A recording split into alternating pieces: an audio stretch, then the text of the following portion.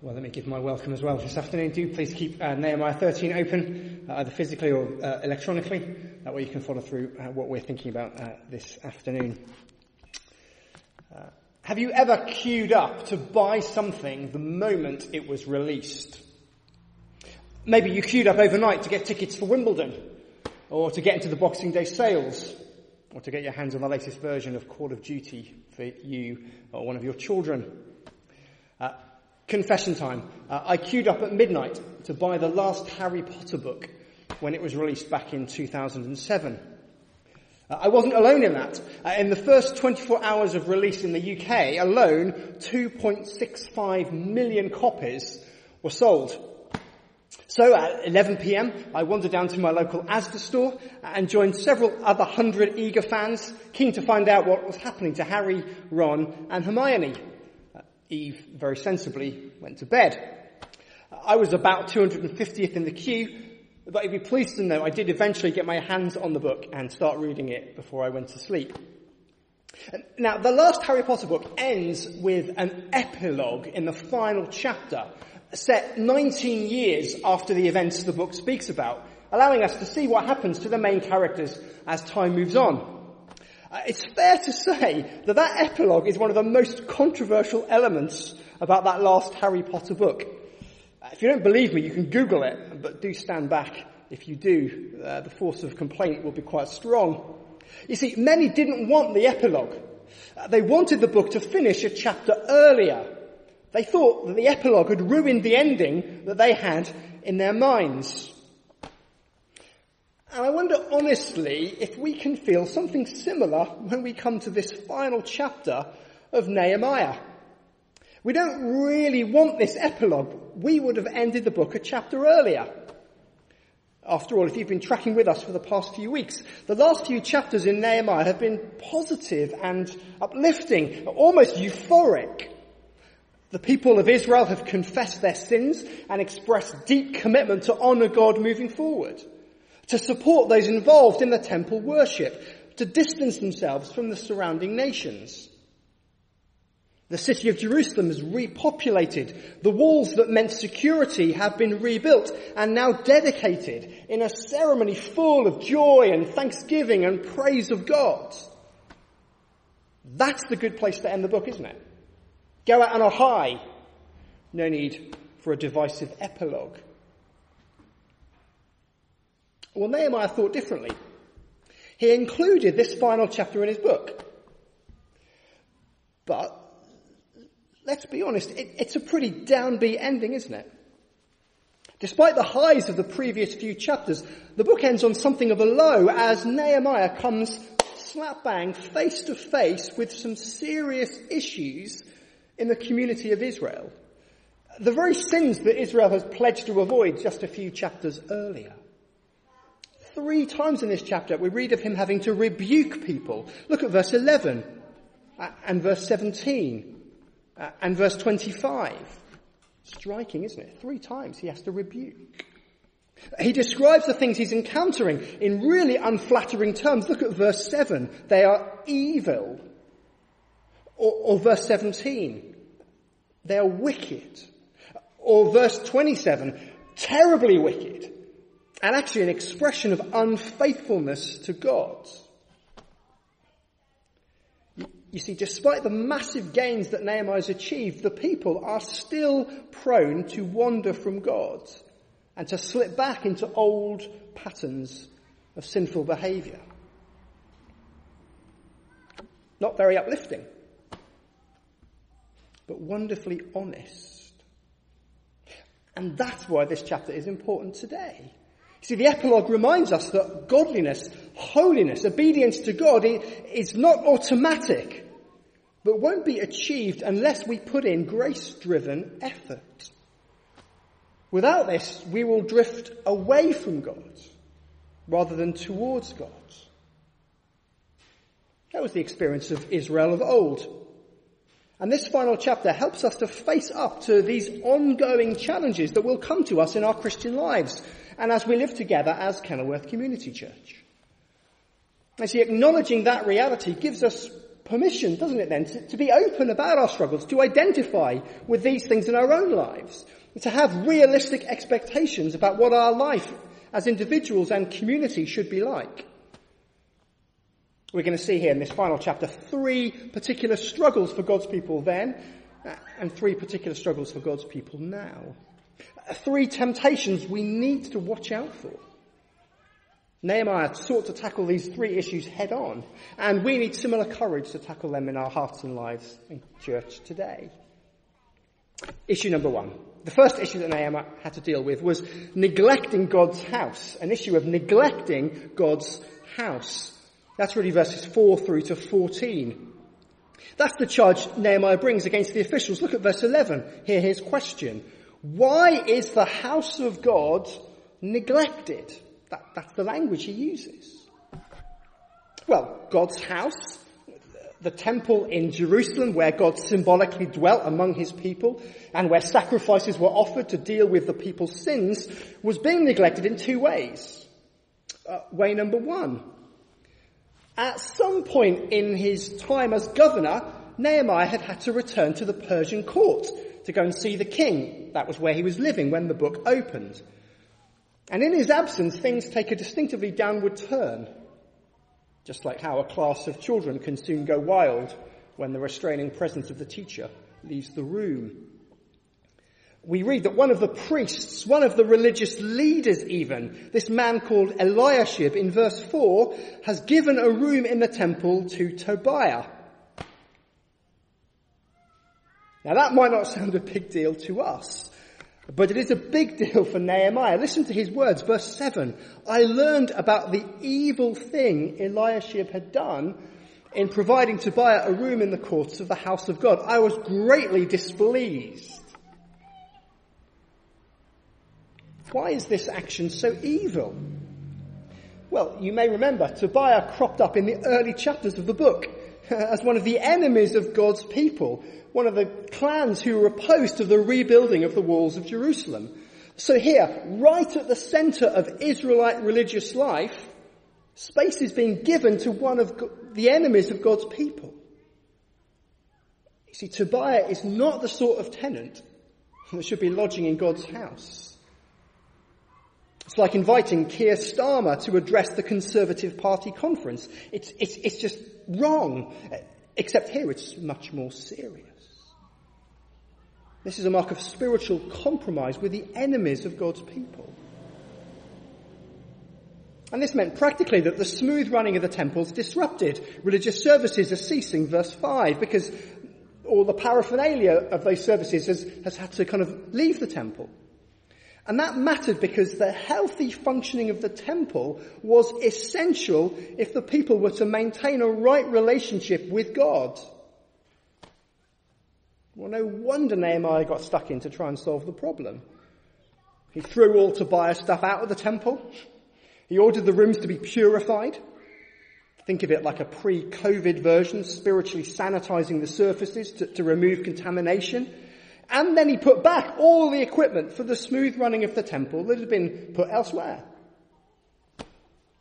That's the first way the temple was neglected. The second way was because the people had failed to practically support the Levites so that they could perform their religious duties in the temple. You see, the Levites were dependent on their fellow Israelites for resources to live because they didn't have any inherited lands like the rest of the other tribes did. I guess they're a bit like church leaders today who can give themselves to ministry full time because the church is supporting them financially. It's kind of like that dynamic. But things are broken. Look at verse 10. The portions assigned to the Levites, so they could live and be looked after, had not been given to them.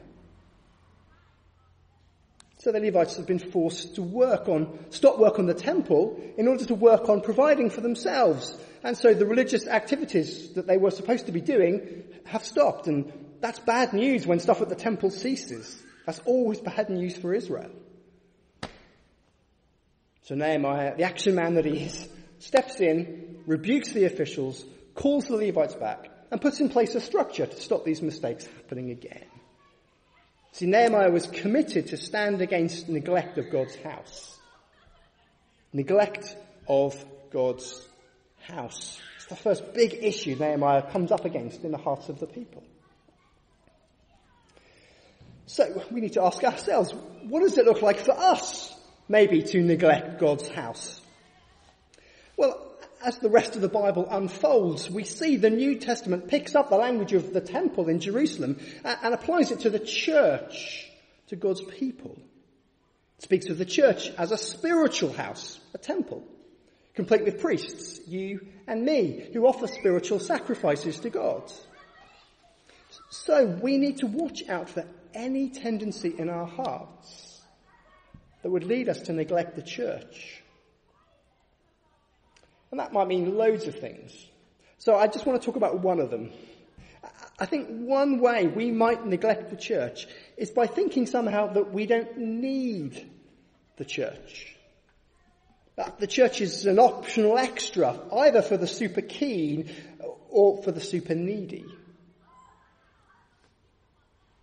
We slip into thinking about our Christian lives in an individual way. We speak about my relationship with God. And of course, there's wonderful truth there, isn't it? All of us do have an individual relationship with God. We do have individual faith in Jesus. Of course we do. And yet that can lead us to think that we're somehow in the Christian race on our own. That we can grow perfectly well in our independence without other Christians around us. And so we come to church as an individual consumer, concerned for what we can get out of it. Or we become irregular in our attendance as we don't feel we need to be there. Or we keep our distance from other Christians as if we can grow more like Jesus in isolation from one another. And let's be honest, those tendencies have been ratcheted up to 11 because of COVID. But to think that way is to neglect God's house. You see, I need other Christians to pray for me and to rebuke me and to cheer me on when I battle sin. And so do you.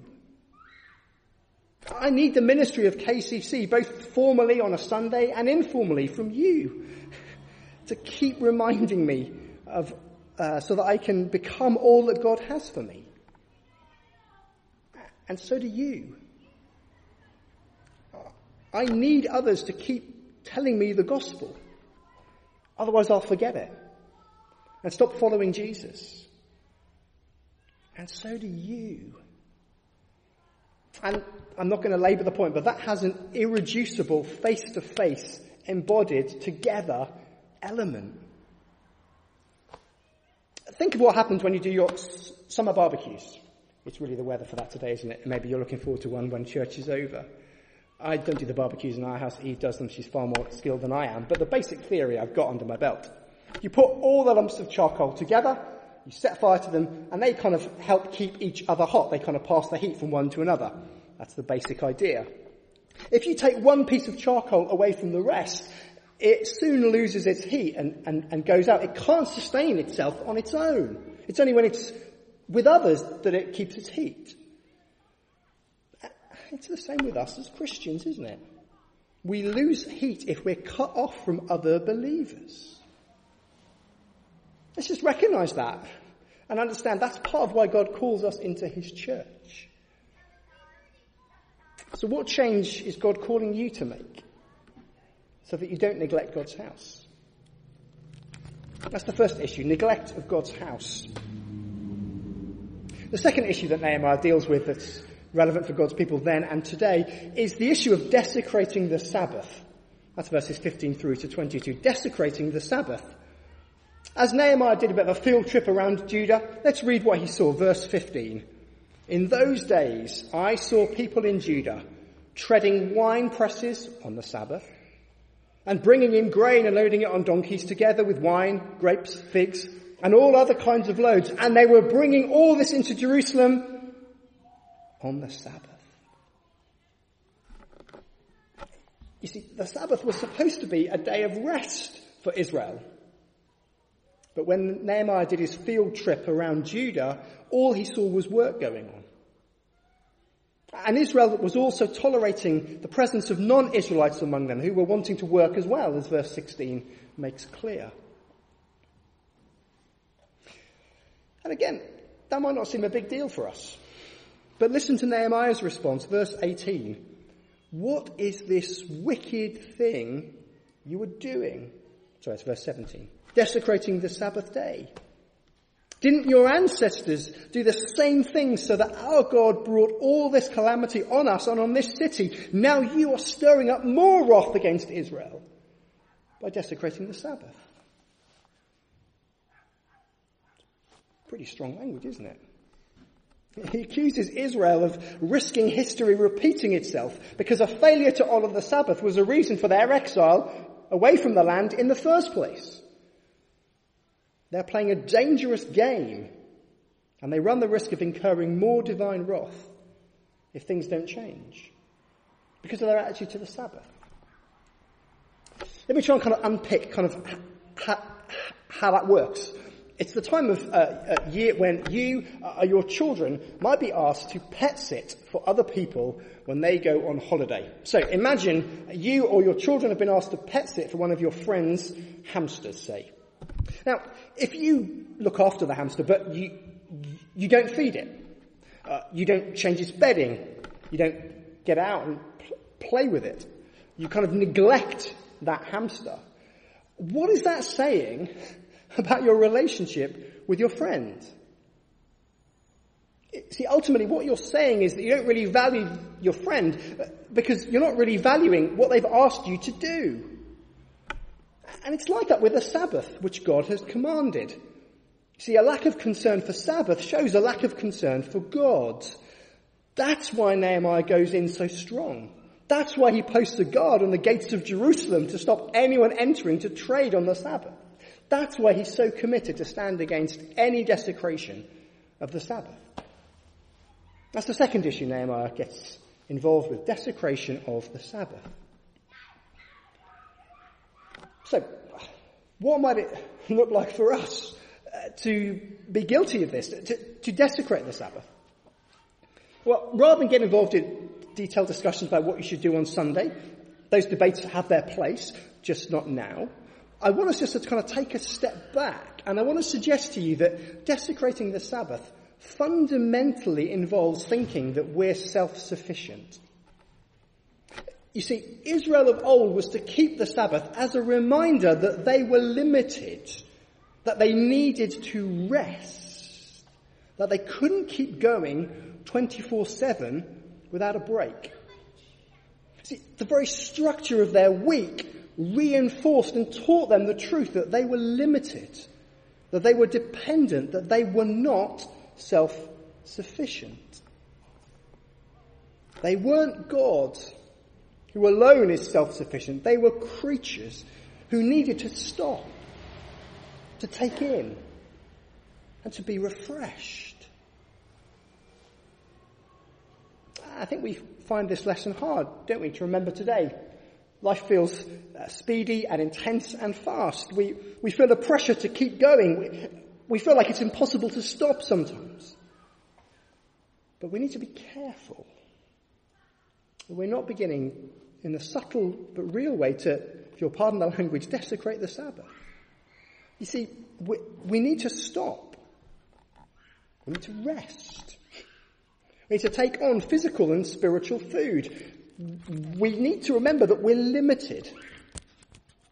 That's okay. You have permission to be limited because you are. We're not self-sufficient. That's deliberate. We need to stop. That's not a bad thing. Let's be clear. There is never a problem with being human. God has made us that way. So we need to find ways, even if it's hard, to stop and pause and rest. We need to find ways to refresh our hearts in God and remember our dependence on Him. Don't believe the lie that you are self-sufficient. You are not God. I am not God. We are creatures. Maybe it's time to review your working patterns to ensure that you take off at least one day a week. Maybe it's time to review what activities your children are involved in if you're running headlong from one thing to the next, taking them here, there and everywhere, and it's running you dry. Maybe it's time to live in the freedom that comes from being a human and recognizing that you can't be everywhere to everyone all at once, all at the same time. And you don't have to. What change is God calling you to make this afternoon so that you're not guilty of desecrating the Sabbath? That's the second big issue that Nehemiah deals with, desecrating the Sabbath. Third and final big issue that Nehemiah deals with is that of intermarrying with the nations. That's there from verse 23 through to 31. Intermarrying with the nations. This had been an ongoing problem for Israel in the past, and it rears its ugly head again here. Look at verse 23. In those days, Nehemiah saw men of Judah who had married women from Ashdod, Ammon, and Moab, 3 non-Israelite nations. Half of their children spoke the language of Ashdod, or the language of one of the other peoples, and did not know how to speak the language of Judah. Now, in a week when headlines have been full of racist comments aimed at 3 young black English football players, we need to be clear that when God raises the issue of intermarriage with the nations, he is not being racist. See, the commands for Israel to not intermarry with the nations were for spiritual reasons, ultimately, and were actually for those nations good. See, Israel was called to be a light to those nations, to demonstrate through their life the beauty and goodness and reality of knowing the true God and being known by him.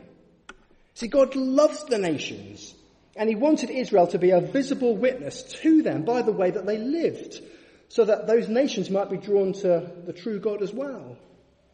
And a key way this glorious goal would be achieved was through Israel being distinctive in the way that they lived.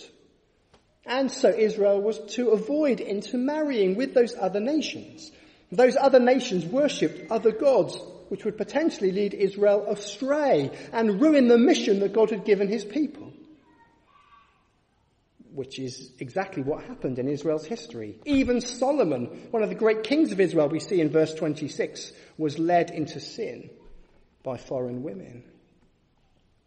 So the lack of Hebrew knowledge that Nehemiah encounters amongst this younger generation is not a race issue, but it's a spiritual issue.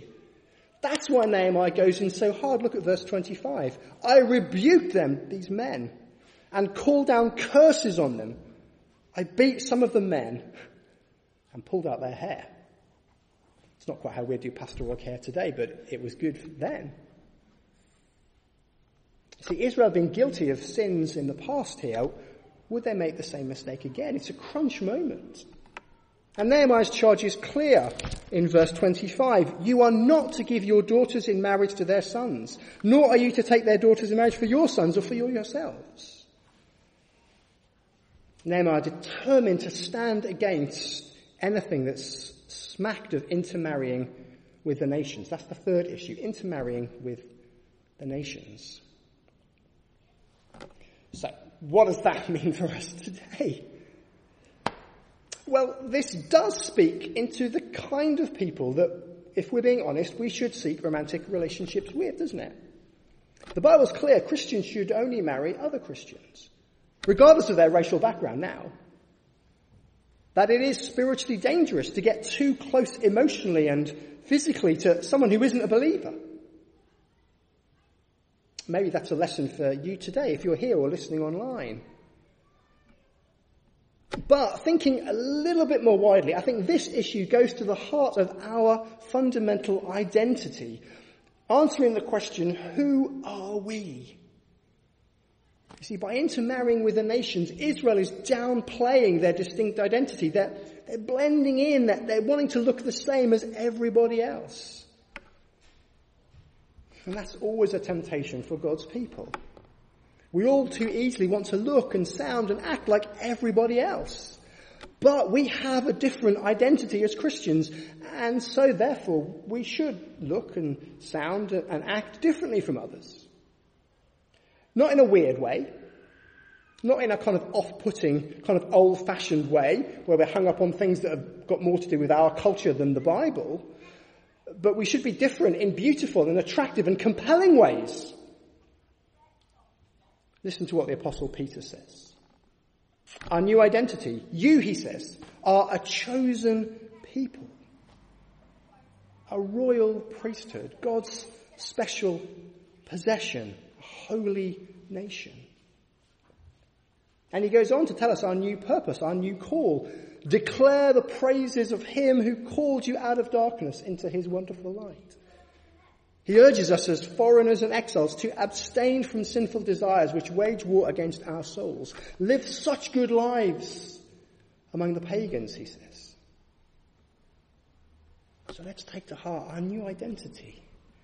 We are recipients of God's staggering grace, God's utter, undeserved mercy that's transformed us in beautiful and profound ways. Let's take to heart our new purpose, to declare God's praises to others around us, to fight sin in our hearts, and to live beautiful lives before our non-Christian friends and colleagues and neighbours. What changes is God calling you to make this afternoon, so you don't intermarry with the nations? Well, friends, we might have ended the book of Nehemiah a chapter earlier without this epilogue. But it's here for our benefit. It provides us with stark warnings against neglecting God's house, desecrating the Sabbath, and intermarrying with the nations. So we should be grateful for this epilogue, and we should feel the challenge it brings us to seek grace-driven holiness. That won't happen without effort. We should heed the warning of this chapter that without this effort we will drift spiritually, just like Israel of old did.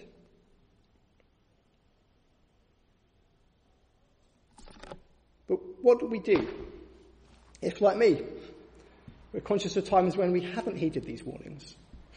What is there for us if we know all too well we're guilty of neglecting God's house and desecrating the Sabbath or intermarrying with the nations? Well, there is good news for us.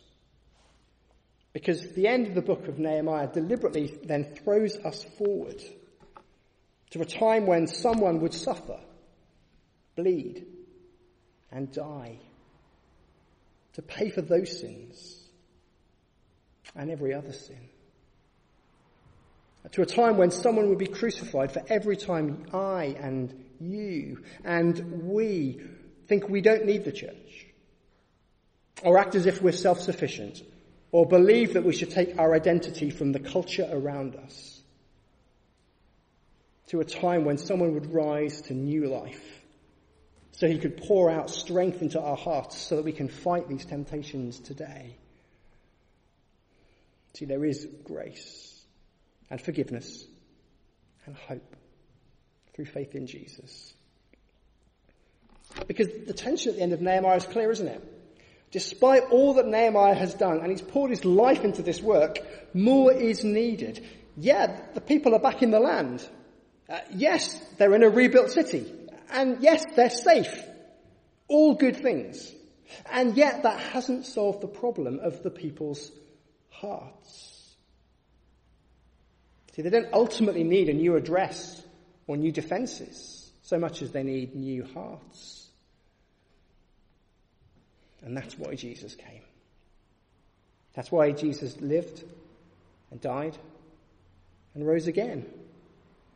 That's why our hope is in him. That's why this afternoon we can face up to our sin honestly, confessing it, knowing that Jesus has already died to pay for it, and that he is at work in our lives now by his Spirit to renew us and change us and transform us to be like him. That's why we can enjoy this epilogue and let it lead us to fix our eyes on Jesus, the pioneer and perfecter of faith, so we find our rest in him today. Why don't we take a moment of quiet in our hearts just to respond to what God has said? Maybe something struck you from this chapter that you want to just pray about, talk to God about. A moment of quiet, and then I will lead us in a prayer.